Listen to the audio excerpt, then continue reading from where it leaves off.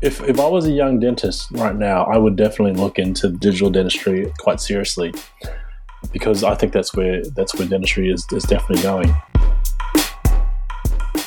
Welcome to the Dental Head Start podcast. I'm David Chee, and one of the things that got me into dentistry, that fascinated me the most early on, was digital dentistry. I was lucky enough to work with a clinician who had a CEREC machine back before everyone else had a CEREC machine. It inspired me and it made me think maybe dentistry could be something I could follow.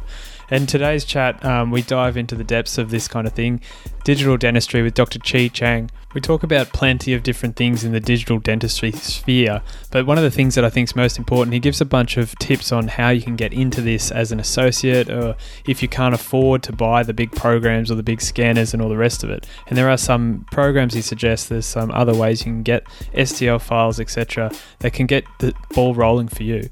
As always, we get to know Chee with a bit about his background, his early influences, the things he learnt before he became a prosthodontist, and then the tips and advice he has for graduates and dental students. And speaking of advice for dental students and graduates, this episode we have the Prime Head Start segment with Dr. Philip Palmer. You've heard him before, of course, on this podcast, and he's got a lot to share. Today he's going to share with you the 3 ways to improve your career as a dental graduate.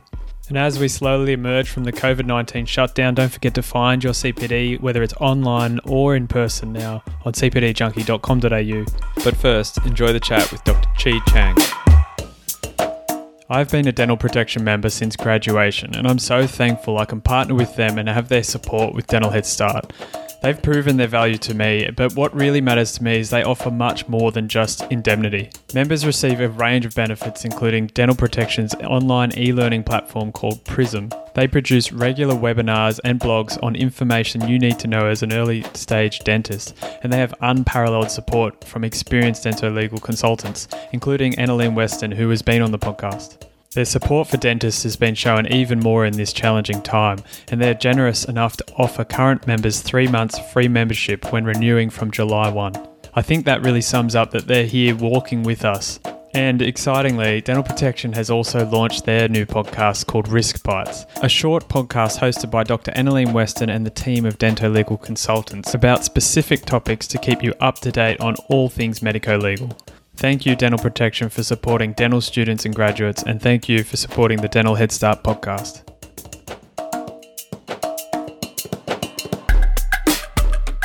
Dr. Chee Chang, welcome to the Dental Head Start podcast. Thanks, David. Thanks for having me. I want to ask you a question. It's a little bit of a leading one. If you weren't a dentist, what would you do?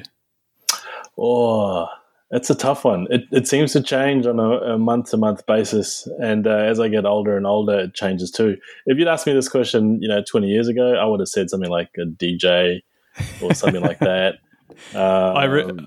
I did do some research. That's what I was expecting. Go on. What would you say now? Now, you know what? I'd love to be retired. That's the honest truth. Because I had a taste of it with the COVID lockdown. I was sort of, I'd shut down for about two months, and I remember waking up one morning and thinking, "Geez, this is what being retired is like. This is pretty good." I didn't have to think about dentistry for a while. I had very little stress. I'm very lucky and privileged with my practice, and of course with all the government subsidies and JobKeeper, that I had very little financial stress. So it was quite nice.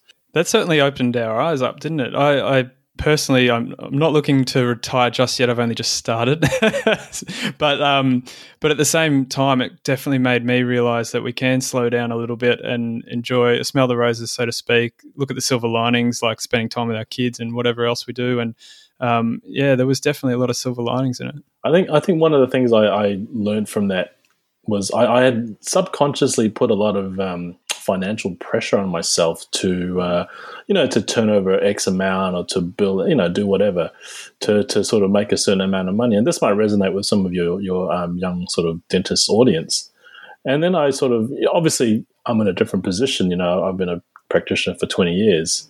But, when I sort of sat down and I actually sort of took stock of what I had and my life, I guess, and my obligations, financial obligations, as I said, I worked out that I was quite lucky that I didn't have to slog and to push and to be at work that full time. And so it was quite good. It was a good way to sort of reset my perspective on dentistry and life in general, I guess. Yeah, that's fantastic insight, and I definitely felt the same to a different degree because of a different stage in career. But that's right. We're lucky in dentistry. I say it a lot. We're lucky, even though it's tough at times, that we can, if we choose to, we could work 2 days a week and still survive, which is amazing. Do you have any advice? Do you have any advice for the youngest graduates who a lot of graduates graduate and then they have these expectations of themselves to do certain things in a certain time or produce certain amounts of money, etc. Any advice for those people who put a lot of stress on themselves in that way? Well, I probably don't have anything more to add in terms of perspective, and I've heard this on your podcast before about not You've not listened to the podcast.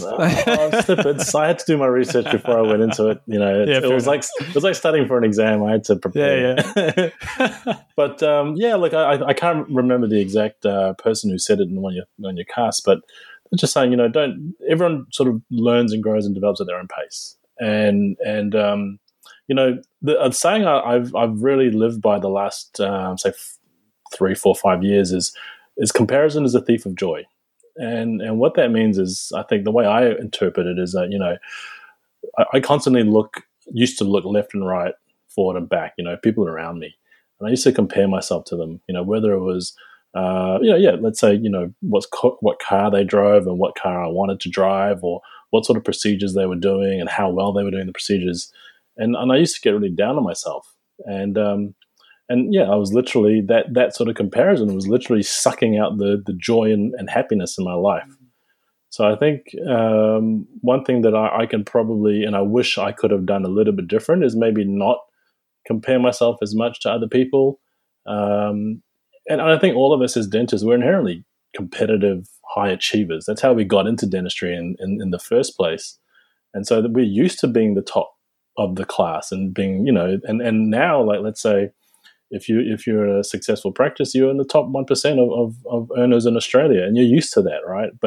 And then there might be an expectation that you're going to continue that in your life. But then I think maybe, for me, there came a point where I thought, well, I don't necessarily want or need to be that guy or that person, and I just sort of started to take more pride in what I did and accepted my limitations, accepted the things I could do, and do them to the best of my ability, and that was that, and it certainly changed my outlook on things. And it makes you so much less stressed, just 100%. Then you're comfortable. Do you think that comes from experience, or do you think that's something us earlier career people can really just focus on and almost meditate on, so to speak? It's tough because you guys are early in your career, and there is a lot to come in so many ways, and I would think and I would hope that no young dentist out there is going to say, oh, yep, that's it. That's all I ever need to learn, that 5 years of uni, and I'm not going to push myself and not compare myself. You know what I mean? So, and it's ironic that I say that because, believe it or not, that was kind of my attitude to dentistry when I first graduated. I wasn't that keen on dentistry, believe it or not, and that led me to what I thought were greener pastures. But, things came around full circle, and here I am now 20 years later speaking to you and your audience. Isn't it funny? We've had a lot of people have similar situations where they're not that keen in dental school, or they had no idea they liked it before they graduated or something like that. Now they've become some of the best in the game. Tell us a bit about, just before we get into that, tell us a bit about, where you grew up and when you decided to do dentistry. Okay, so I was born in Malaysia, so I'm Malaysian Chinese ethnically, and I guess originally Malaysian. But my parents decided that they wanted to move to the States when I was quite young, to go to uni, to Kansas University in the US. So they packed up and they took me and my sister across to the States, and we lived there for about 3 years. After that, they had to leave. They're only on student visas, so we moved back to Malaysia just for a short period of time. But this was in the mid 80s, mid to sort of getting to the late 80s, and Singapore was booming. So we actually moved to Singapore for a while, and that was close enough to home, so for my parents to see their parents and my uncles and aunties and cousins, so it was good. It was close enough to home. But I guess because they'd lived life in the West and they knew what that was about, and I'm not sure if you know much about the Asian education system, being quite strict and regimented, even for young kids. they thought, oh, they wanted something a bit different for me and my sister, so they moved us to New Zealand. And so that's where my parents eventually settled, and I did my high school in New Zealand and my university in New Zealand. So I kind of count New Zealand as home. I don't have a Malaysian passport anymore. I gave that up to get my New Zealand passport and citizenship. So that's very much home. But I haven't lived there in a while either, actually. I must have caught the nomadic genes from my parents because so I did University of Targeted Dentistry there, and I spent a couple of years working in New Zealand. The big test is, do you support the All Blacks? Oh, 100%. 100%. It's funny though, right? That's not fair, just because you live there. Yeah, that's true. It's easy to support a winner. It's easy to back a winner, but and my wife's Kiwi, that's why. Cool, all right. And I'll get lynched for saying it, but I sometimes am a little bit not happy, but when the All Blacks lose, because it kind they've of got to lose sometime. Exactly, yeah. and I always take the view that it's good for world rugby. You can't have someone that's so dominant the whole time. You want to see that there's some competition elsewhere, and I must admit, like I've lived in Australia now. My son was born here, so he's Aussie. And if they're not playing the All Blacks, I support the Wallabies. So you and my wife will get along great. So you did your undergraduate dentistry at Otago University in New Zealand, yes.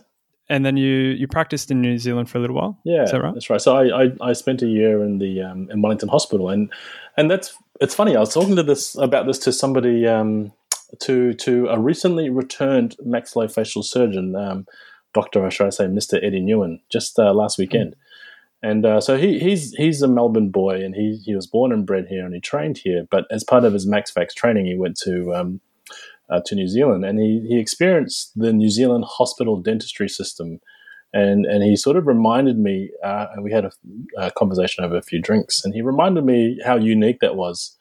So the hospital system in New Zealand, you effectively are working as a house officer or a house surgeon, but you're a maxillofacial house surgeon. So depending on what center you're in, what hospital you're in, you do get exposed to effectively hospital dentistry, which is a subspecialty in itself, I believe.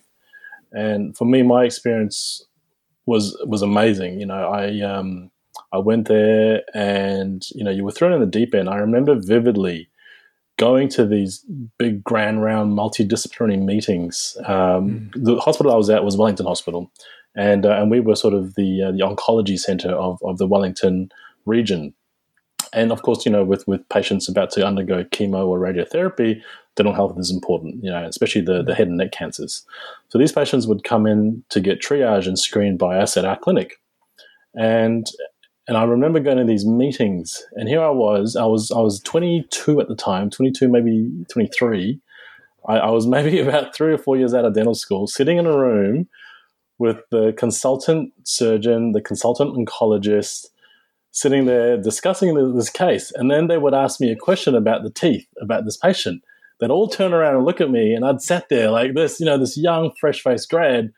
And I go, oh, yeah, those molars are going to be in the path of the beam, so we should definitely take this out. There's a couple of large amalgam fillings out. I was making it. Well, I wasn't making it up. I was faking it before I had made it, as they always say.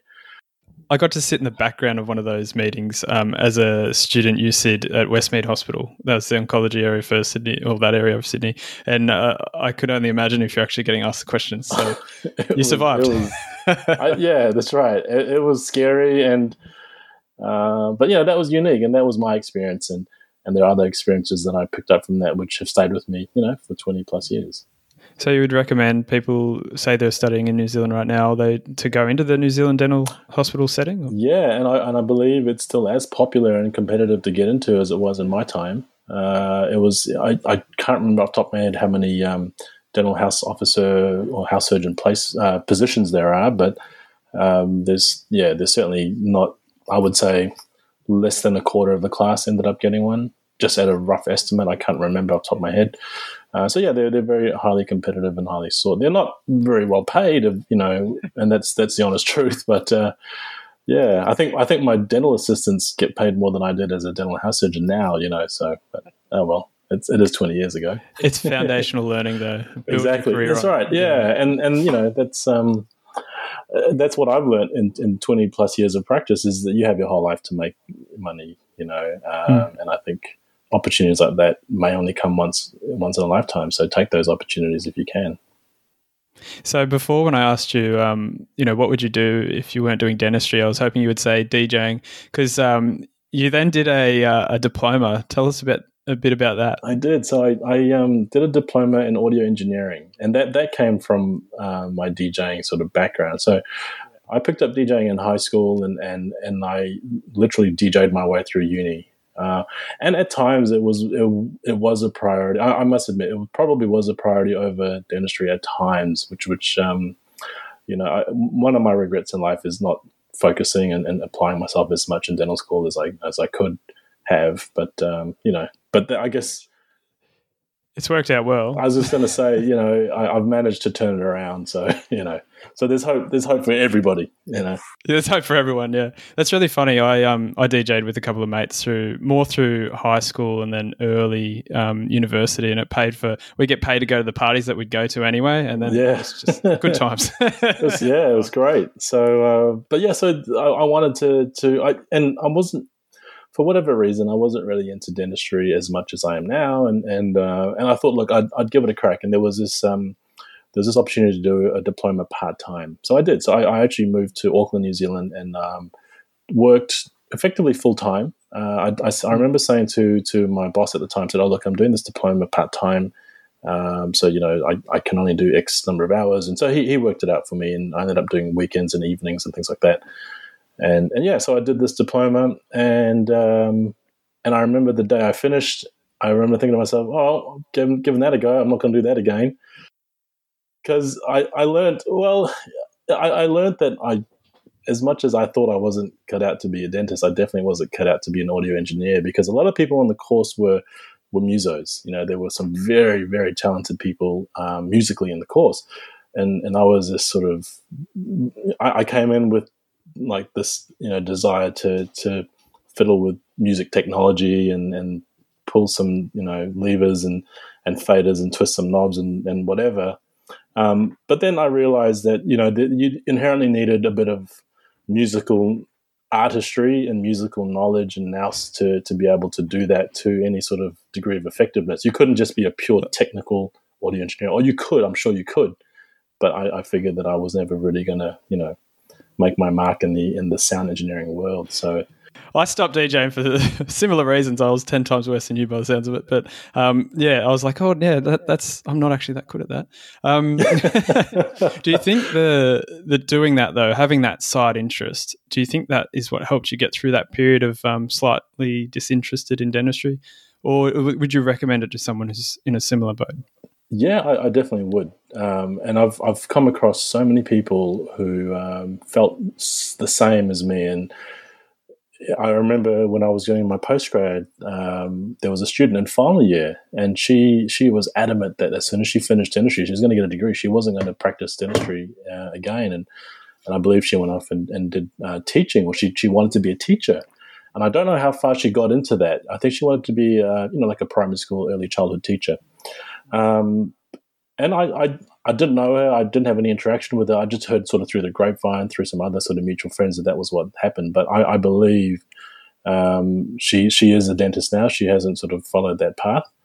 And then I've got some very good friends, two very good friends in New Zealand.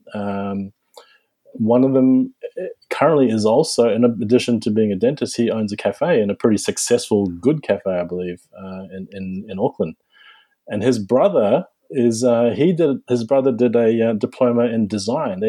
His brother was really into fashion design, and he did that. And I believe he's got his own label and his own gallery as well now. So I think dentistry is a profession. It's a career that is amenable to multiple sort of interests.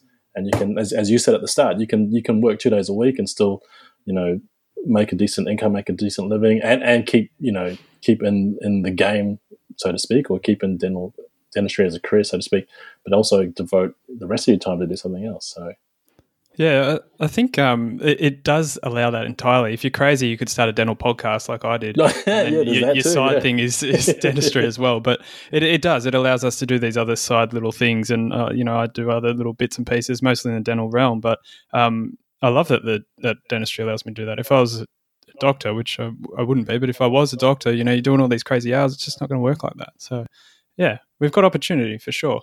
So how did you end up from here, a little bit of disinterest and doing a diploma, to becoming a prosthodontist?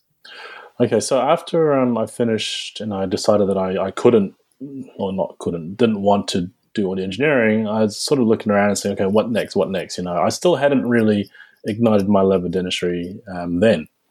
And at the time, being a 1999 graduate, I was lucky enough that I could go to the UK and work there as a dentist without sitting in the exam. So that's what I did. And we all, being a New Zealand citizen and Australian, we have that 2-year working holiday visa thing. So that was my backup, but actually ended up that not only did I register as a dentist with the GDC in the UK, but I also got sponsored. So I could actually stay for much, much longer than the 2 years. So that's what I did, and I'd never been to Europe before. I'd never traveled, despite me living in the States and around Asia and New Zealand. I hadn't really traveled to that part of the world before. So I thought, oh, this is a great opportunity. So that's what I did. So I moved to the UK, and at the time, my thought process is, I'd heard a little bit about dentistry in the UK, and I heard that, if you work in the NHS, you got to work super fast. You're going to see 50 patients a day or whatever. And I thought, oh my God, I can't do that. There's no way. So I wanted to go look for a private practice job where I could see less patients. There'd be less pressure in that regard. And I thought, okay, and I could also do dentistry, at a high standard. So I did. I ended up with the job in Somerset, England, of all places. Somerset's it's sort of like a sort of a country county, if you will. They're well known for cider. They make a good cider. So Somerset is where Bath is. The old Roman Bath, the city. It's also home to. Actually, no, it's not home. I was going to say home to Exeter, but that's in a different county. But anyway, where I ended up was about halfway between Exeter, Bath, and Bristol. So fairly rural. But I got to practice dentistry in a private practice, and that was fun and that was good. And at the time, the UK pound to New Zealand dollar, the conversion rate was quite good, and I managed to pay off my student loan. But my partner at the time and I, we kind of got bored of living in the country, so we decided to move to London. And that's what I did. And London is a bit more competitive. So I had to get an NHS job. But by then I was sort of maybe 4 years out of dentistry, and I thought I was getting the hang of it. So I was comfortable to go apply for an NHS job. And what they said about the NHS was true. There's a lot of volume. You can certainly spend all day cutting crown preps if that was what you would wanted to do. There's also a lot of dodgy stuff. And so there was a bit of both that led me to do pros. So, by virtue of doing more and more of fixed and removable pros, I realized I really quite enjoy this.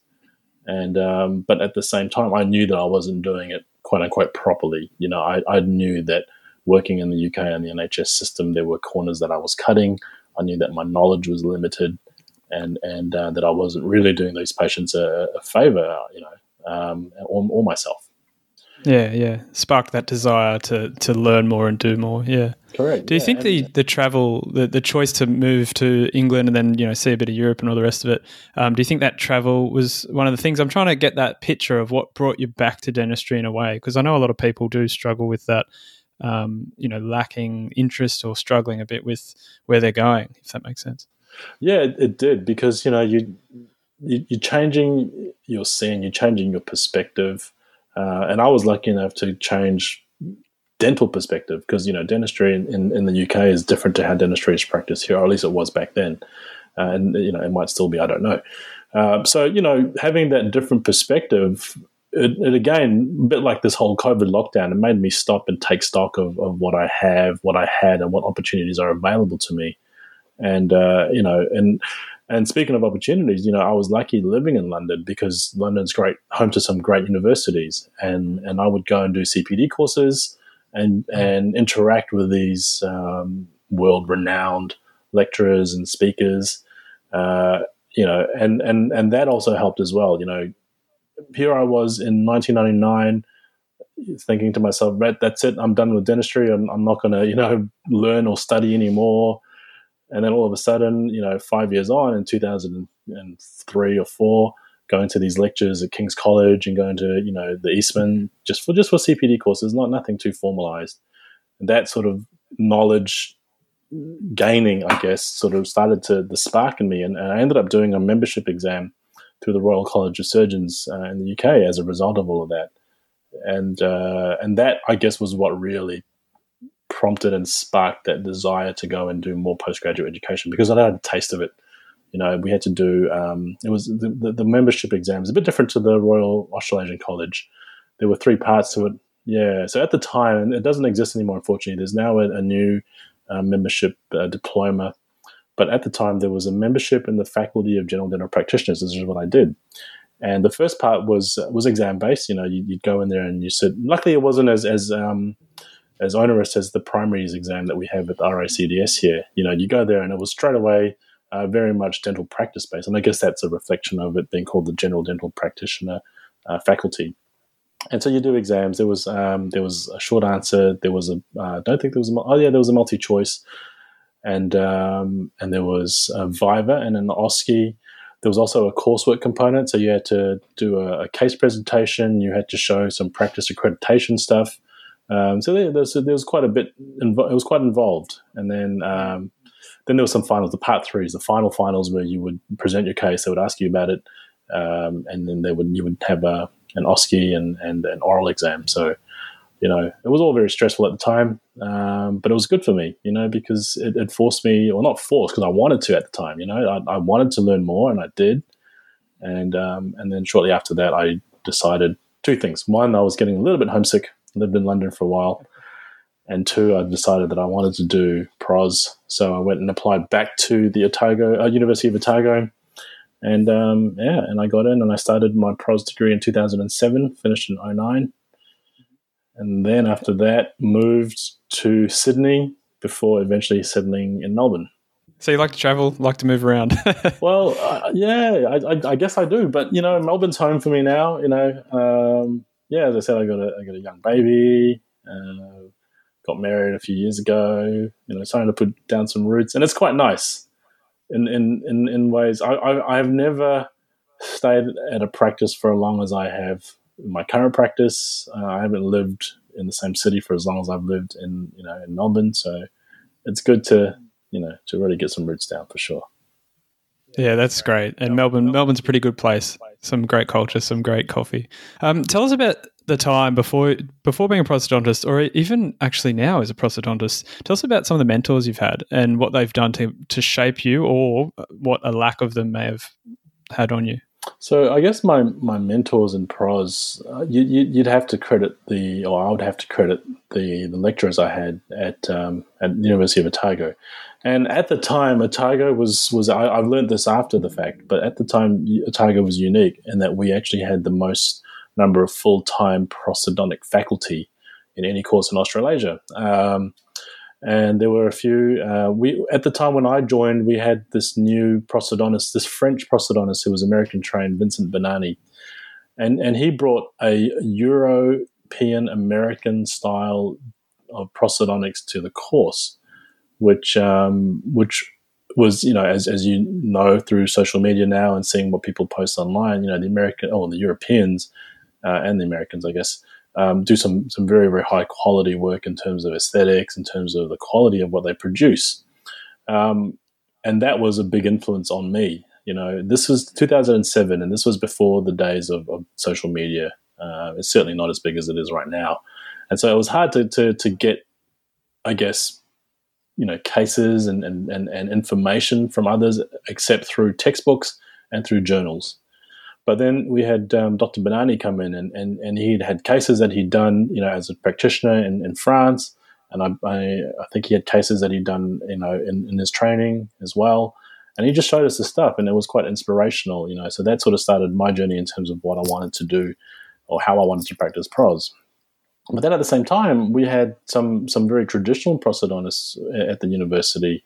Dr. Alan Payne, who was he was very big in the academic world with regards to publishing on implant dentistry, implant overdentures specifically, and he also instilled a sort of a degree of passion in me in removable pros, which I never really had going into it. But he was really into removable prosthodontics, and he actually was in charge of teaching us removable pros. So we had a good year and a half of that with him, and that helped a lot. And then after graduation, the two people that I had exposure to were my first two bosses, Dr. Stephen Travis and Dr. Prashant Patel in Sydney. They work in Bondi Junction, and both of them are excellent clinicians. They again do very, very good work. But what they introduced me to was, I guess, what a modern prosthodontist was and should be doing. And both of them, and Prashant especially, was always into digital. And they owned, this was in 2010. And they had a CEREC machine, which was at the time quite unusual for a prosthodontist. Prosthodontists are always considered, you take an impression, you send it for gold or PFM. But here was Stephen and Prashant saying, oh, no, we do all ceramic stuff, and we have a CEREC machine. And they ended up employing an in-house dental technician, a German dental technician, Oliver Tilk, who started his own lab in Sydney. Excellent technician. They had the digital toys. They had an in-house cone beam CT machine. They had a Nobel Procera scanner, which was quite unheard of at the time for a dental practice clinician to have a benchtop lab scanner. That was quite unheard of at the time. They had an intraoral scanner and the CEREC, and they were really delving into some of the digital dentistry that is effectively commonplace today. But I was lucky enough to be exposed to that in 2010, 10 years ago. And not only was I exposed to that, I was exposed to that in the context of prosthodontics. So seeing how these two experienced, very good prosthodontists were using that technology really influenced me. Yeah, the highest levels of that as well, not just the run-of-the-mill. It is interesting because 2010, there was, from my memory, this was before I even was even studying, but I was a dental assistant for years, and I worked with someone who had a CEREC. And so the general feeling was that, not many prosthodontists were using any kind of system like that. But it's changed entirely now. And I would love to talk a lot about digital dentistry. Where do you think, since then, where are we at with digital dentistry? It's I guess we're probably on version 3.0 of what I had in 2010. We're definitely probably on version 3 of that now. Scanners have gotten quicker. Has it surpassed traditional methods, analog methods? That's tough. That's or is it at least equal? Let's not. I won't put you on the spot. Make you say you'll split the field. If you get into the details, there is no clear winner. Because there's I did a lecture actually a couple of years ago at Quintessence in Sydney, and I compared digital versus analog, and I had 2 cases, and I was sort of throwing in some literature in there, and the conclusion was that there were certainly things that you could do in digital much easier, and probably not at all in analog. But there were but a lot of the digital techniques have evolved from analog techniques. You see, so they've just done things. There's just certain things you can do in digital you can't do traditionally. But that being said, if you knew how to do things the analog way, you could still achieve similar or the same results. One thing that I think, and the literature will support me on this, where digital beats analog, is in casting.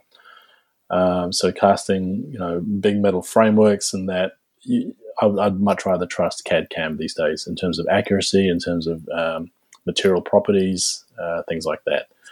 You're talking frameworks for dentures? Yeah, frameworks. Removal? So when did that change? So is that the cross arch? Because only recently that's become really quite good. Is that right, or am I wrong there? No, well, CAD/CAM, I'm talking about implant CAD/CAM single abutments, and then I'm talking about full arch. So CAD/CAM, milling is what I'm specifically talking about. It's a subtractive process, and that has been very good for a very long time. The limiting factor at the time was the image acquisition, so the scanners. So I would say, just extrapolating, and I haven't got the literature to back me up on this, but just extrapolating, I would say that about 2010 is when things really turned. Because prior to that, we didn't have optical scanners, or certainly not the scanners that we have today. In fact, the very first generation of the Noble Procera scanners were a contact scanner. They had a little sapphire tip. And that is very accurate, yes, but there were certain things that it couldn't do. Or certainly not as quickly as what we can do today. So I think the scanning and the image acquisition technology, once that caught up, then you could marry that to the already accurate milling process, and that's when you could get the accuracy that you're getting now. Now, another thing that's changed since then is not so much the technology, but the availability and I guess the cost of these machines. Again, going back to the Procera days, you could only send it to 3 milling centers in the world. If you had a Procera, you wanted to make a Procera abutment, whether it was out of titanium or alumina, you could only send it to New Jersey or in Japan, I believe, later on, and one in Europe. So there were 3 centers in the world because that's where these milling machines were. Similarly, around the same time, there was Cabo Everest. Now, Cabo Everest, I believe, from memory, you could buy that and you could be a Cabo milling center, but again, they were few and far between. Fast forward to today, and it seems like every second lab has a mill. In fact, a lot of practitioners have a 5-axis mill now, so that technology is certainly becoming more widespread. Yeah, it's obviously evolving at a pretty rapid pace, as with all technology at the moment. What are the things what's exciting you about the future developments in digital dentistry? The software side for sure. How we actually acquire the data in terms of whether it's, say, cone beam CT scan and you're getting the DICOM of a patient's hard tissue. Intraoral scans, obviously, they can get better and better, but we're pretty good now in terms of accuracy, and there's lots of studies to support that. So in terms of image acquisition, that's fine, but it's how the software manipulates that information, and I guess how the companies package these software programs into user-friendly experiences. I think that's going to be the next big change. So, for example, right now, let's say implant planning software. Now there's a big shift towards guided implant surgery because now the availability of intraoral scanners is much. It's easy to get one, easy enough to get one, and even if you don't have one, you can still take a stone impression, and your lab will be able to scan it. And you can, do some pretty cool stuff when you merge that with your cone beam CT data file. But then, and we had that in 2010. I remember I did one of the first few guided cases was in about 2010. We'd done, Noble, and in fact, prior to that, I remember in the UK in the mid 2000s they were showing Noble Guide already. So that technology's been around for a while, and that the concept's been around for a while, but at the time, there were a lot of things that we had to hack. And I remember Prashant had managed to find a way to do effectively a bone reduction guide. Like you could do say you're doing an all-on-4 and you wanted to guide your surgeon to where to do the alveolectomy, before you place the implant. And Prashant had this little hack where he would put, some guide pins into the plan. That was, that the technology was there, but the software wasn't. Now you've got these software programs that will specifically allow you to do that. Will allow you to cut teeth off, do a bone supported guide, etc., etc. Other things that have improved in software side, so would be tooth libraries. So now you have these tooth libraries available to you, and the software algorithms to effectively mold that tooth library to your prepared tooth. It's so much better than it was, back then. So how are you doing wax ups? So me at the moment, digitally. So I use a program called ExoCAD, and for me now, I take my intraoral scanner. I'll scan the patient. If I'm trying to open their vertical dimension, I'll scan them at the desired vertical dimension, and then I'll import that into my program, and then I'll use these tooth libraries, and I'll effectively click and drag and copy and paste these teeth into it. I'll modify the teeth according to the patient's occlusion, according to the aesthetic outcomes that I want to achieve, and then I'll 3D print that wax up, and then that's it. And the beauty of that is, I can do it at home after I've put my kid to bed in my pajamas. It's great, whereas in the old days, I'd have to after work, come home, have dinner, whatever, pick up my things, go to work, sit down in front of my Bunsen, or my electric waxer, and sit there and do wax, or do that on the weekend, and Yeah, exactly. And that was tough. That was tough. You clearly enjoy it. Yeah, you have to. You have to, and I did. Waxing up is quite cathartic in many ways, because you're sitting there, you're working on teeth, but without the tongue, the saliva, without patient. It's quite nice. And I often wonder, actually, that could be another job. If I wasn't a dentist, I'd probably be a dental technician. Maybe. I don't know. Yeah, fair enough. Actually, I think when I first reached out to you, it was quite a while ago, and you just done a little segment with the ADA about digital technology, and you were talking about wax ups digitally. And I remember you talking about ExoCAD. Now, I think one of the issues there is for many of the associates and perhaps students, access to these programs is very expensive, and access to a lot of this stuff is the limiting factor, although it's getting a lot better. How do you suggest dentists get involved with digital technologies if they're an associate? Are there any other ways around, or are there any free programs to train on? Is there anything they can do? For sure. So there are a few free implant planning programs. Now, these programs will let you import DICOM files from a cone beam CT and let you plan. So the two famous ones are Blue Sky Bio and Implastation.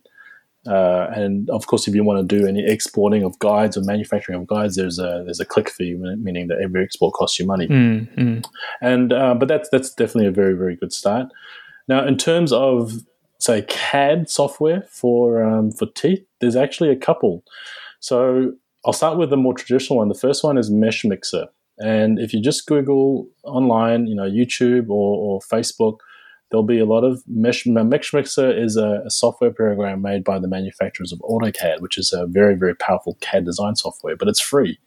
And I still use it too, actually. I use it for one specific task. That's to make my models watertight so that they can be 3D printed. But there's some very, very cool things you can do with it. And there are a lot of tutorials online on how to use Mesh Mixer. And there are also libraries. There are libraries that you can do to do very similar things that you would do in ExoCAD. I've learned in the last month of another program. I can't remember. I think it's called Mesh Lab. And there are now dental modules released specifically for Mesh Lab, which you have to pay for, unfortunately. But they're nowhere the same fee as a full ExoCAD or a 3Shape or a Dental Wings license. But you've got these modules you can pay and add on, and these modules basically simplify the process. Where people have to do everything manually, now you've got these sort of modules to basically act as wizards to help guide you through the process. So would you say something like Mesh Mixer can get the job done, but not easily? Is that kind of the right answer? Or like these paid programs just make it a lot easier? I haven't delved into it in detail, so I don't know. But I believe I think for wax ups, you could probably do it in Mesh Mixer or Mesh Lab quite easily. In terms of actually getting, let's say you want to make an implant crown on a tie base, probably not. But don't quote me; I'm not sure. But certainly for I guess, just to dip your toes in it. Yeah, I think it's. I was going to say we can get our feet wet. Yeah, absolutely. What about Smile Design? Is that something that, I guess, are you using Smile Design software, or are you just doing freehand techniques with different programs? What are you doing? I'm doing I'm using the 3Shape one because it's built into the software, and it's quite good. There's some features in it which are quite useful and very, very quick. That's the reason I use it, because I can literally sit there after I've seen a new patient for a consult, take a couple of photos and sit there live in front of them in a matter of minutes, do a quick Smile Design. And it's got a really cool feature now where it gives you, instead of just the wireframe outlines, it actually gives you some virtual simulated teeth. There are things that I wish I could do with it, and you can if you had the full Implant Studio package, the lab side, and that is to effectively do a 3D Smile Design. But in terms of, and so there are limitations. Smile Design, I believe that there are limitations.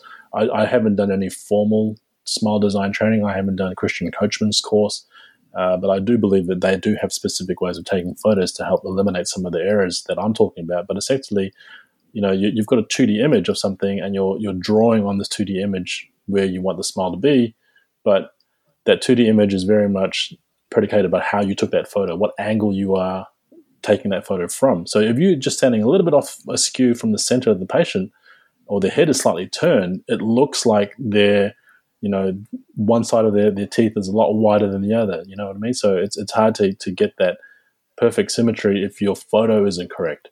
So I believe that there's a lot of emphasis on the photography process. But for me, I always wanted to do a 3D version of it, and I sort of can do that. I've got two little tricks that I do for that. One is to, and everybody does this, technicians do this, you'll just superimpose your photo into Exocad and superimpose it onto your 3D model, and you can do it that way. And I've done this a handful of times, you can actually get a face scanner, and you can actually import a 3D face scan of the patient, mesh that or merge that with your 3D intraoral scan, and you can do the wax up smile design that way. Only problem with that is I can't do that live with the patient. It takes time to do. Yeah. But I think it's a good start for sure, smile design. Yeah. I think, there's many different ways to do it, many different programs, and I guess it depends what you've got access to and what you've been taught on, I guess. I remember learning on PowerPoint a way of doing it, which was pretty effective as well. So there's nothing wrong with that. No, exactly. And I know, there's some very, very good clinicians who still just do it by PowerPoint or Keynote. And they work with their technicians who are able to read that information and do some beautiful wax ups and do some beautiful work. So, yeah. What about printing? Where do you think that comes into dentistry in the future? And is it kind of there? You obviously print your models, your wax ups. So printing is developing at a fairly rapid pace as well. It's not unfortunately there yet. There are some inherent accuracy or trueness and precision issues with printing with some of the more affordable / commercially available printers. So Formlabs is one. I'm not saying Formlabs. In fact, Formlabs is very good, but there are inherently, according to the research and anecdotally, there are some issues with the accuracy. So I don't think that for the majority of us, 3D printing will replace stone models if that's what we're using it for example, do a PFM. However, there are some very, very good, full sort of industrial scale size printers, and there's certainly some for use in dentistry which are very, very good. And according to, again, the research, it shows that the accuracy, the trueness, and precision is there. But these things, as far as I'm aware, they're probably out of the reach of most, if not all, practitioners. You just wouldn't have one of these machines in your clinic, and even some labs are not in a position to get one of these. So there's still a way to go with printing. I think with digital with optical intraoral scanning, we're sort of reaching to a point where we're already talking about microns in terms of accuracy. So there's only a little bit more to go, but with printing, I think there's potentially quite a lot more to go. That makes a lot of sense, and I guess it's a little bit like Porcera milling 10, 15 years ago. You could only do it in 3 places, and it's a big mill and all the rest of it. And now we've got 5-axis mills in private practices around the country. Correct. So it's definitely changing rapidly. So obviously you do a lot of work digitally. You have a passion for it. You teach on it. It's a fascinating part of dentistry at the moment. What's not good in digital that perhaps some people are doing, and what are you still doing in an analog form? So for me, I still am doing my dentures analog, my full dentures and potentially even my chromes. So for full dentures, or my partials, for full dentures, the reason I do that analog is because, one, it can be quite hard to scan mobile tissues. So scanners are limited by the ability to pick up mobile tissues, and there are a lot of people out there, and I've seen on social media, I've seen videos and demonstrations where it's possible to do an edentulous mandibular scan with the scanner. So the possibilities are there. For me, I just can't do it. I've tried a few times with limited success, but certainly I'm not getting the extensions that I want. For the other consideration is, if you're doing an intraoral scan, you're effectively taking a completely mucostatic impression. Yeah. And that is not necessarily one I want to achieve. I believe in selective pressure in a partial mucocompressive technique where you're compressing the posterior palatal seal, for example. and then also functional border molding and things like that, which you just can't do with an intraoral scanner. So for me, the actual image or the data acquisition has to be analog. Do you think those inherent limitations are going to be a barrier that may, well, it'll probably be passed at some point, but the limitation is more than just the capacity of the technology, it's the actual technique. Do you think there might be a program that guesses how much compression, or is that too variable between our patients? That's an interesting question. I think it could also be down to the clinician to perhaps use a tool like in traditional pros. We used to actually palpate that posterior area to see how much compression we A could get and B needed to get. We just use a simple ball burnisher and just compress it, and there were different sizes we could do. And it could be that could be a parameter that you could input into an intraoral scan. You say, okay, in this area the tissue is X millimeters compressible, so let's input this into the scan so that we would build our denture, or we would modify the scan accordingly.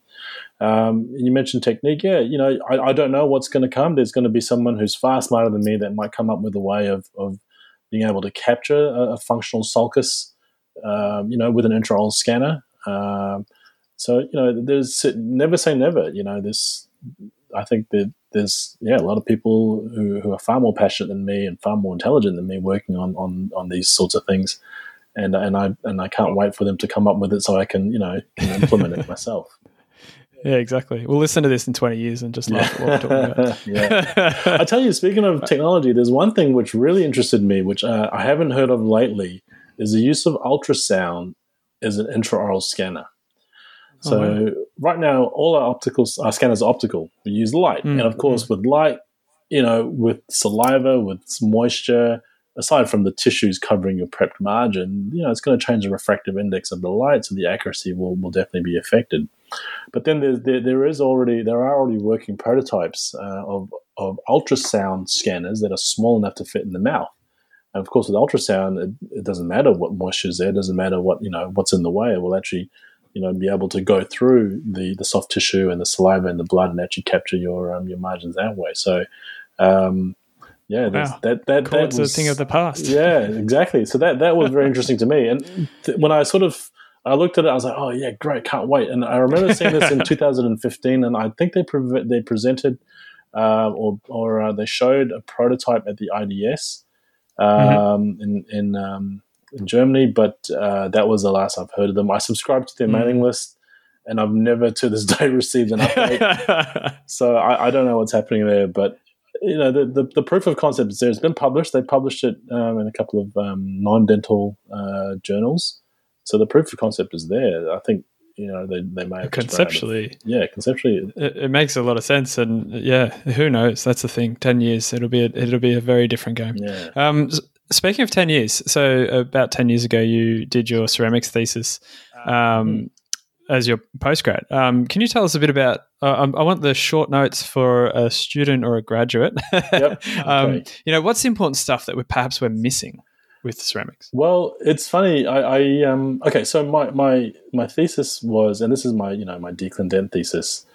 It was on the effects of grinding of ceramics and on the strength of these ceramics. And where it came out from was actually a clinical conundrum that I had. I used to do, veneers and some ceramic restorations in practice in the UK. And I would have to sit there and adjust because, technicians, when you're only paying £35 for a crown, you're not going to get a very good quality crown. So, I had to do a lot of adjustments all the time, a lot of occlusal adjustments, for example. And I would get a few of them come back after I ground them down and they would break. And I thought, that's a pain in the ass. So that sort of, when it came time to do my degree or my Declan Dent, I was sort of said, do you have a research project you might want to do? So I said, okay, yeah, I want to work out, the effects of grinding on ceramic strength. It just so happened that, it had been studied before in the past, so we had to do a little spin on it that was unique and new. So my specific topic was on grinding of veneering porcelain for all ceramic cores. At the time, this is 2007, mid-2000s, we were still using alumina and we were veneering alumina. Zirconia was just coming out. There was lithium disilicate, Emax was new, but we were still talking about Empress. So I was looking at specifically the veneering porcelain. And the summary, the executive summary of it is, anytime you adjust porcelain, you must polish it. So, and that also applies to zirconia and Emax and the restorations we use today. So anytime you have to do any occlusal adjustment at all, you weaken that porcelain for a variety of reasons. Micro cracks, rough sort of surface areas. Ceramics are inherently brittle, and so in tension, if there is a flaw, i.e. a grinding groove or a facet, then that can potentially be the source of the crack initiation or even crack propagation if there's already a micro crack, and you're going to get premature failure of your restoration. So you must always polish that, and you got to use more than just your red band. In fact, I found that when I did my thesis, my study was on red band polishing burrs versus yellow band versus white band, and of course, the coarser the burr, the weaker it's going to be. Ceramic's going to be. So red band is definitely not enough. So you actually have to get hold of these ceramic polishers to just to clarify, when you say red band, do you mean red band diamonds? Yes, correct. Yeah, red band diamonds. Yeah. So red, then yellow, then white. Correct, yeah. Okay. But you actually mean no? We have to go past diamonds. We need to use polishers. Yes, you have to use the ceramic polishers. The brand that I use and I love and I've been using for years now is by EVE. That's a German brand. And I use Diapol is the specific polishers I use. There are specific zirconia and Emax polishers, but I just use the generic sort of ceramic polisher, and it does a beautiful job. You can get a very nice high shine, almost like it came back from the lab, polished or glazed from the lab. Just by these polishers. So I would definitely recommend that to every single person out there. I've seen them actually at a fairly high-end course. They're definitely the one that's liked by many prosthodontists. I remember learning something, and take this where you want, but it's very important not to just use that fine one and make it look really pretty. You have to go through the grades, otherwise you're not removing those micro cracks and defects. Correct. Is that right? That's right, yeah. So, micro cracks are more than you can see with your eye. We're talking about these effectively microscopic cracks, these subcritical cracks. And, my research showed that, you might not see the flaw, but it's there. And, that's a potential weak point. That's a potential crack initiation site. And you're going to run into a risk of premature failure. So, the more you sort of polish and go through the steps, the less likely you're going to leave any of these behind. And, and you will end up with a longer lasting restoration for sure. Because think about it, right? Where you do the occlusal adjustment is where the patient's biting on. So that's the area of high stress. So if you're leaving this sort of rough micro cracked area where the patient's biting, of course it's gonna you're gonna get crack propagation from there. So really important to do that. That is a really important thing, but I think it's also something it's fairly easy to forget. So I'm glad we're sharing that information. With as I've said, this is focused at students and graduates and people relatively early in their career. What other things, as a prosthodontist, do you perhaps see early career dentists mistakes are they making? Unfortunately, I still see a lot of poorly fitting indirect restorations, with overhanging margins, etc. And especially when we're talking about bigger cases like your veneers, your 3-3, or your quadrants all done in a row. And that's, unfortunately, it's easy to. I completely understand, because I was in that situation when I was going through my pros program. You spent literally potentially hours prepping all of these teeth, and you're tired, you're at the very end, and then you're going to take this impression. But this potentially is the most important part. Packing that cord and taking a good, accurate impression is potentially the most important part of the whole process, And I get it, like you're running out of time, you pack your cord, you take the impression, and then there's a drag here or an area there that you haven't caught, and you're like, damn it, I don't have time to pack, 6 cords or however many cords again, and then do another impression and then make the temps, So I mean, and then of course, if you have these big impressions, you might accidentally have missed it, not because you wanted to, but you just couldn't have, you might not have seen it, so you potentially could have missed. For sure. Yeah, and so If you don't give your lab a good impression, they're never going to make a restoration that fits. This kind of thing that you might see, is it mostly lab-made crowns, or is it people using CAD/CAM technique that are just accepting inferior impressions? I don't know. It's hard to say. I would hazard it's lab made because a lot of them are PFMs. So yeah, for sure, the lab made ones. I haven't come across that I know of a bunch of chairside milled ceramics. Which had those problems. Do you think the digital way of impressing now, allowing us, particularly with the newer ones where we can actually cut out sections and rescan, blah, blah, blah, do you think that's going to change that? Do you think, perhaps in your own practice, has it made impressioning easier? Yes, 100%. Yeah, for sure. And exactly the way you described it. You do a full arch scan or a quadrant scan or an anterior sextant scan. You see one area that you've missed in your scan. So easy to just pack the cord that one area, delete it, and rescan. And then it's happened to me too. And it's been an absolute lifesaver and a time saver when that's happened to me. The one thing I will say though is that that's a bit of a double-edged sword, because with scanning, there are still potential places where errors can creep in, and it might look like you've got a good scan, but you can still get a bad scan. With overlapping of your scan data, for example, and also if you're doing, say, a full mouth or a full arch or quadrant, there's potential distortion in the XYZ axes. So the individual crowns will fit those teeth individually. But if that entire arch or quadrant is distorted, you might have contact area problems, you might have occlusal problems. So, are there ways to limit that error, or is that inherent? Unfortunately, I think that's an inherent thing. There's the cross arch error. It's always the posteriors. If you look, this has been studied many, many times, and it generally tends to be in the posterior areas. Most of the studies, what they do is they'll take a traditional PVS impression, and they'll pour it in stone, and they'll scan it in a benchtop scanner, which benchtop scanners, because they have a much wider field of view, they take more information in one shot than you can get in a drawer scanner. So generally it's accepted that a benchtop scanner is going to be quite accurate. And what they'll do is they'll take that scan from the benchtop scanner and they'll superimpose the intraoral scan. And whenever they superimpose it, you'll always see the errors in terms of the superimposition come in out of those posterior areas. So that tells me that there's going to be some distortion in the x-axis and potentially the z-axis as well. So that's, I think, unfortunately inherent. It's a software thing though, so that's also good too, because that tells me. And there is a study that looked at two different versions of the CEREC software, and from one version to the next, there was already an immediate improvement in that, distortion. So that's down to the software company or the companies to improve their software algorithms to eliminate that error. So we've talked a lot about digital dentistry and things where we're using software and using all these different toys, so to speak, to produce amazing results. Where did you learn a lot of what you know, and where should you recommend a student or a graduate gets their feet wet in this stuff? So I learned a lot of this effectively just by playing with it.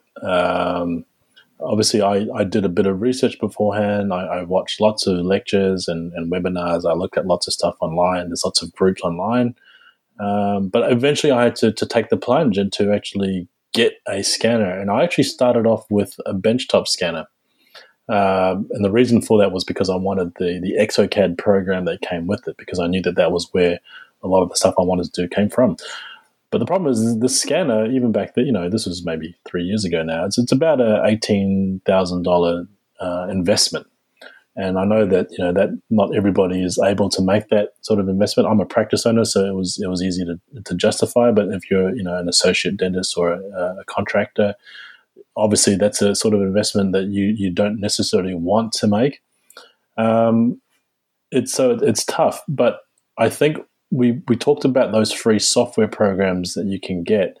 And I think if I was a young dentist right now, I would definitely look into digital dentistry quite seriously, because I think that's where dentistry is definitely going. I was 100%. I was given similar advice. Funny enough, I was given similar advice by one of my very first bosses in the UK about implants, and he said to me, "Chee, at your age, if I was your age, the one thing that I would be doing now is learning about implants. And this is in 2003, or 2002 even, when, implants was very much in the realm of, the specialist and not as ubiquitous as it is now. And so younger dentists might sort of think, digital's the realm of these prosthodontists and these super general dentists and super generalists. I don't think I'll ever need to do that. But I actually think it's going to be a part of everyday dentistry. And certainly, being able to talk with your lab, even now, about certain aspects of it is going to help you a lot, in terms of getting out the outcomes. Because I can guarantee you right now, your lab is going to be milling a lot of your restorations, if not all of your restorations. They're going to be doing things digitally, whether you know it or not. Yeah, exactly. So I think getting involved with some of those free software programs and perhaps asking your lab nicely to scan the stone model for you and give you the STL to play with is a good start. Intraoral scanners are coming down in price, and there are more and more coming out. CERECs have always been, $100K plus investment. But then, when iTero came out and there was half of that because you didn't have to buy the milling machine, that was good. And then now you have like the Medit scanner, which is $20,000. There are some new ones coming out as well out of China and Korea, which by all accounts seem to do quite well. Obviously, every scanner will have its own quirks and in terms of accuracy, maybe that's a problem, but and speed and the software. But I think that dental practices in general will soon, most of them will have one or have a scanner or access to one, and certainly all young dentists will eventually have a scanner, I think. Yeah, I think it's going the same way, but I actually chose where I work. I basically looked at the area I wanted to be and then just called the ones that had a CEREC. So that worked. Yeah. So we're talking about digital dentistry. You've learned a lot of it, obviously by doing, because particularly as it's relatively a lot of it's coming out, and you're pioneering in it as well. What CPD have you done in your career that was foundational to you, that changed your path, and what CPD would you recommend dental students and graduates get into early on? Ooh, that's a good one. And you know what? I'm actually going to go right back to the very, very, very start. So this is in the year 2000, and I was working in the hospital, as I said, and so I didn't have a lot of time to do CPD courses, and there just wasn't the volume of CPD courses to be done as there are today. So you guys are all very, very lucky. But I remember my dental nurse at the time. Now she had come from a private practice job, and the private practitioner she used to work with was very, very keen on aesthetic cosmetic dentistry. And so she knew that I could go to the New Zealand Dental Association NZDA library and borrow these videos. And the two videos she told me to get were by a fellow by the name of Jeff Knight. And Jeff Knight is an old school. He was like the guy for composite restorations, in the late 90s and 2000s. And I'm sure some of you have heard of him. But he was quite pioneering, and he used to have a monthly segment in the ADA magazines, and I think he's just done a webinar with Graham Milicic and Ray Bertolotti, again, two doyens, I guess, of adhesive composite dentistry. But anyway, I got these two videos, and the stuff he was showing me, or he was showing on the video. And I'm talking about VHS tapes, by the way. Yeah. What do you mean you went to get them? So there were physical tapes. Sorry. Yeah, they had to be sent in. And I had to send them back, 14 days later, I would get a fine. Anyway, I I'll YouTube what you mean by that later. Yeah. I've looked. I don't think you can get them. It's that old school. So there's probably all this, archival footage which hasn't been uploaded. I'm not sure. I remember asking Jeff, because this is ironic, and this was quite nice. I think I gave a lecture one time, and Jeff was sitting in the audience. And I gave him a special shout out. I said, "Hey man, you're the guy that started me on the journey." Because from that video, awesome. I learned concepts that I just wasn't taught in dental school about composite or cosmetic dentistry in general, and I was fascinated by it. And I actually started on these poor, public patients doing a lot of these big composite build-ups anteriorly, and that was that was where I started, my love of cosmetic dentistry anyway, and prosthodontics sort of came from that. So these days you have guys like, Anthony Mack and Barrett and Johan and, and then Jason Smithson, who comes over every now and then. You can fly over and do Newton Files course. I believe he still runs it every now and then. Even Tony Rotondo will do a course. You have all these guys, Michael Manicus, just to name a few, these guys who I've learned a lot from. And you can do one of these courses. And I would definitely recommend that, because the actual composite side aside, talking about how to layer a composite, you learn about the anatomy, you learn about the shape of a tooth, and that is the foundation, I think, of a lot of dentistry in general, dental anatomy. So that's number one. The second one is, I think, an implant type of course, implant restorative course, because implant is dentistry now. It's no longer in the realm of specialists. It's so common, and I don't know how well it's taught in dental school, but in my day it certainly wasn't, and certainly I have recently been involved with teaching, undergraduate students or dental students. And it's still not taught to the extent that we would like, not because we don't want to teach or, universities don't want to teach, you just can't fit that into the program. Yeah, they've got to teach enough already. Correct. Yeah, and so, they've already cut out so much, and I think there's got to be a point where you say, okay, this is certain stuff we can cut out, but that's the minimum.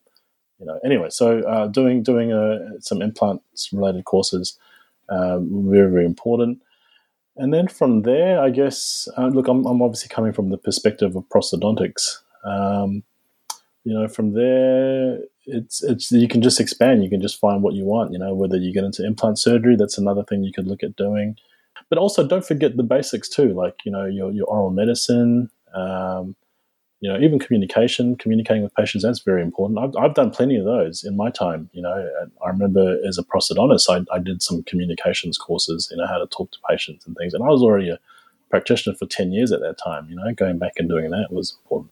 Yeah, it's definitely something. Communication comes up a lot. People have heard me drone on about. I think it's like the most important thing by far. But I think I really like what you said about the composite work, particularly in aesthetics. You're learning both tooth morphology. You're working with the material we work in day in, day out. Like we can easily go do a veneers course, but like porcelain veneers course. But if we can't do it in composite first, maybe that's the first step. Definitely, yeah. And so all the stuff I've learned from Jeff Knight and everybody else, that definitely helps me in my veneers and my restorations, So I sometimes adjust, my veneers, imagine I was adjusting a composite, and then I'd send it back to the lab to finish, So I was going to say you polish them after, right? Yeah, or sometimes I got to re-layer. Or resinter, yeah. That's right, yeah.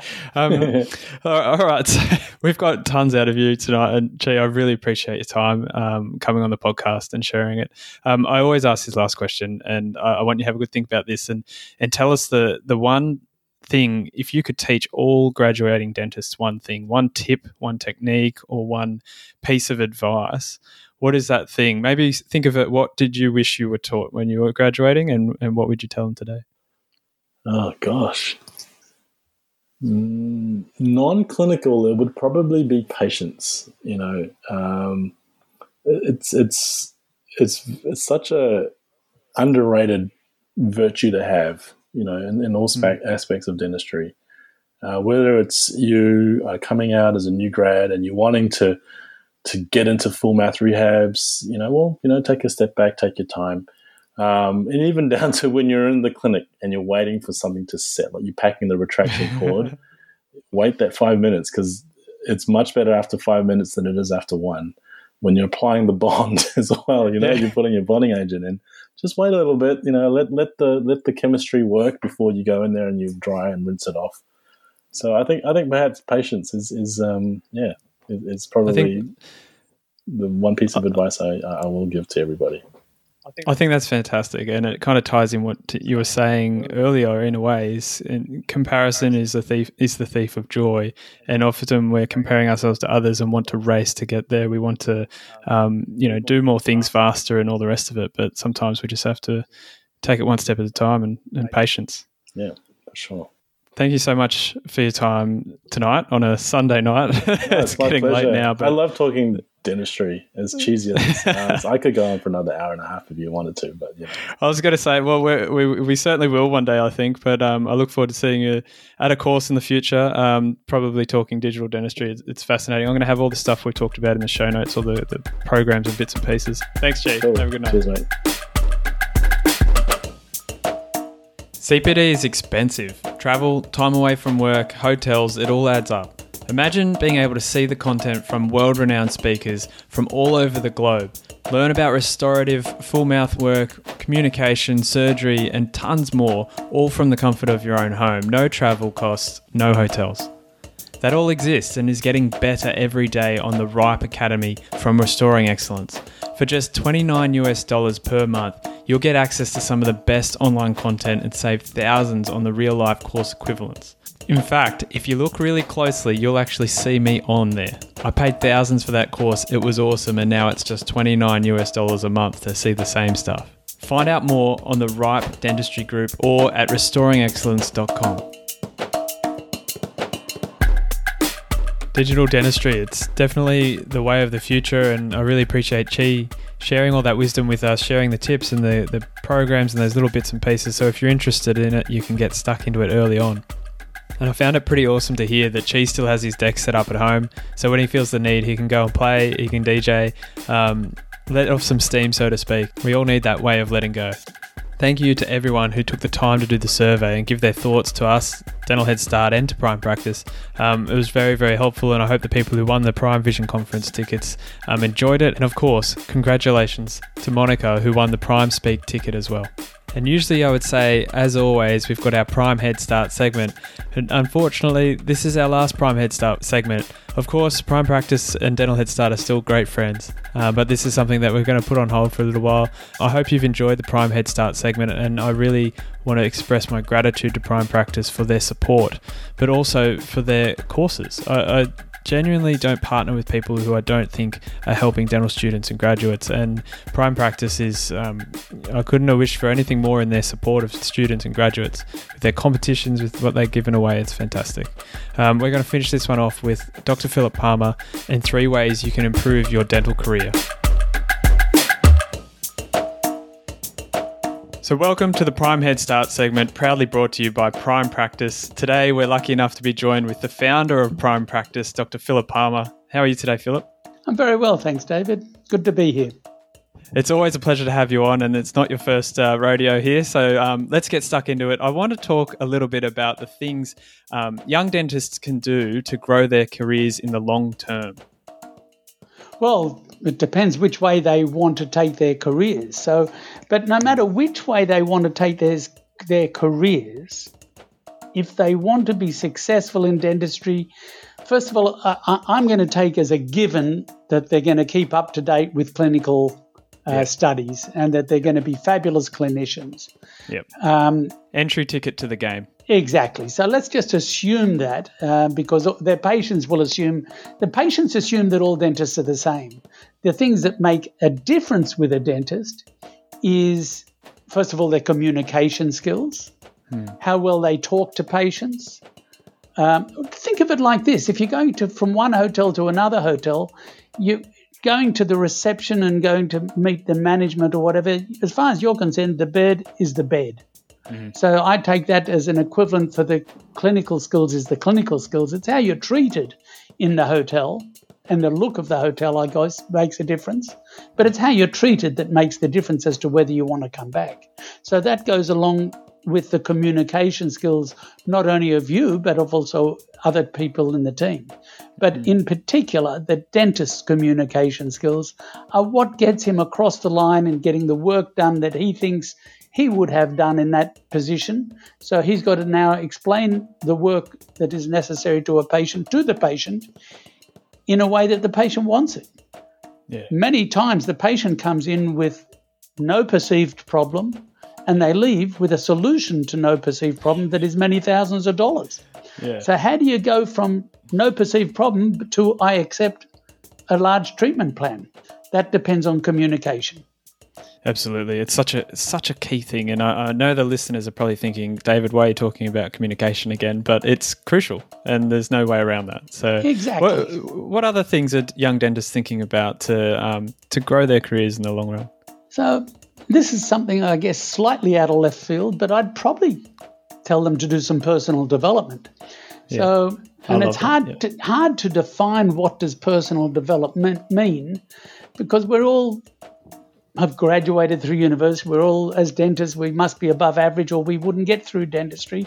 But some people, are constantly fighting with people and constantly arguing with people.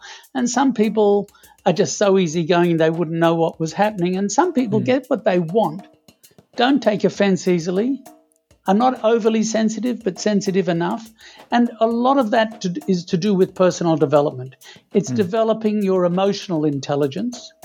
And if you can develop your emotional intelligence, it will give you a huge head start. That's a pun on your business name. It'll give you a huge head start on where you're going to take your career. So emotional intelligence I see as something that, first of all, I've got a particular interest in it. And we've been measuring the emotional intelligence of our clients for the last probably 15 years. Yeah. And it's been a fascinating exercise. And it's amazing to learn about. Philip, I love that point. I think that's super useful. Do you have any tips or resources where people could go to right now to maybe start their journey in personal development? Or books, perhaps, that you just think there's one book they must read? Well, a lot of them are business books that have a lot of personal development in them. Certainly anything by Stephen Covey. Yeah, I think is a great business book, and it also gives you some emotional intelligence insights as well. Simon Sinek, the great books. Yeah. All of those have some element of it, but just look up emotional intelligence online on Google and see if you can get yourself tested. I've had myself tested many times over the years. I come up with the same issues every time. I know exactly where my strengths are, and I know my I never knew my weaknesses till I got tested. And now that I've been tested and it's been pointed out what my weakness is, I see it everywhere. I see this problem that keeps recurring for me. And it's just fascinating. So, it's only something you can only deal with a problem if you can diagnose the problem. Same in dentistry, same in our personal. Yes, it has to be identified. Being coached is a great way of improving your emotional intelligence. So I know at Prime, as I said, we have been testing everybody's emotional intelligence. We do it before and after a program with us, and it's interesting that there is such a significant difference. I mean, you could test your IQ before and after, and nothing will change. It wouldn't change a fraction. But your emotional intelligence, you can influence it, you can impact it, and so it is good. That's fantastic. Those tips are so useful. And you brought up the point of coaching, and we've touched on that before, and the benefits of coaching and how that can help you identify perhaps your weaknesses that you haven't already seen. Is there any other tips you want to share for dentists and growing their careers in the long term? Yeah, if they can get somehow involved in understanding their management styles and how they can improve their management of people. Management of people is a big issue. I never understood it for a long time in my career that was going to have an impact. I had trouble when I had just one DA and one person at the front desk. I had trouble, and the trouble probably was more personal trouble with managing myself. But when you learn a bit about management, you can manage a lot of people. But there are some principles of management that I recommend to anybody. Again, any of those books that I mentioned before will help you along those paths as well. So I guess the three best ways of improving your career is communication, personal development, and management and leadership. They're fairly aligned and allied, those three fields, but I can recommend them strongly. They certainly had a major impact on my career. That's such fantastic advice. And to be honest, you're preaching to the choir with me listening to this, because I agree so much with that. But like you said, they're very aligned. They're very similar. And a lot of this is our interpersonal skills and things that we can work on specifically on ourselves. So thank you so much, Philip, for sharing that with us on the Prime Head Start segment. My pleasure. Thank you. Thank you so much for listening to the Dental Head Start podcast. I genuinely hope this is helping you become a better dentist. So if you like what you're hearing, make sure you subscribe on your podcast player. And I want you to do me a favor. I want you to go to social media and share something that you've appreciated from us with one of your friends. That's how the word gets out. That's how more people gain and benefit from what we're doing. And if you're a dental student or a graduate and you want to get a head start, go to dentalheadstart.com/start to find everything we're doing to help dental students become great dentists.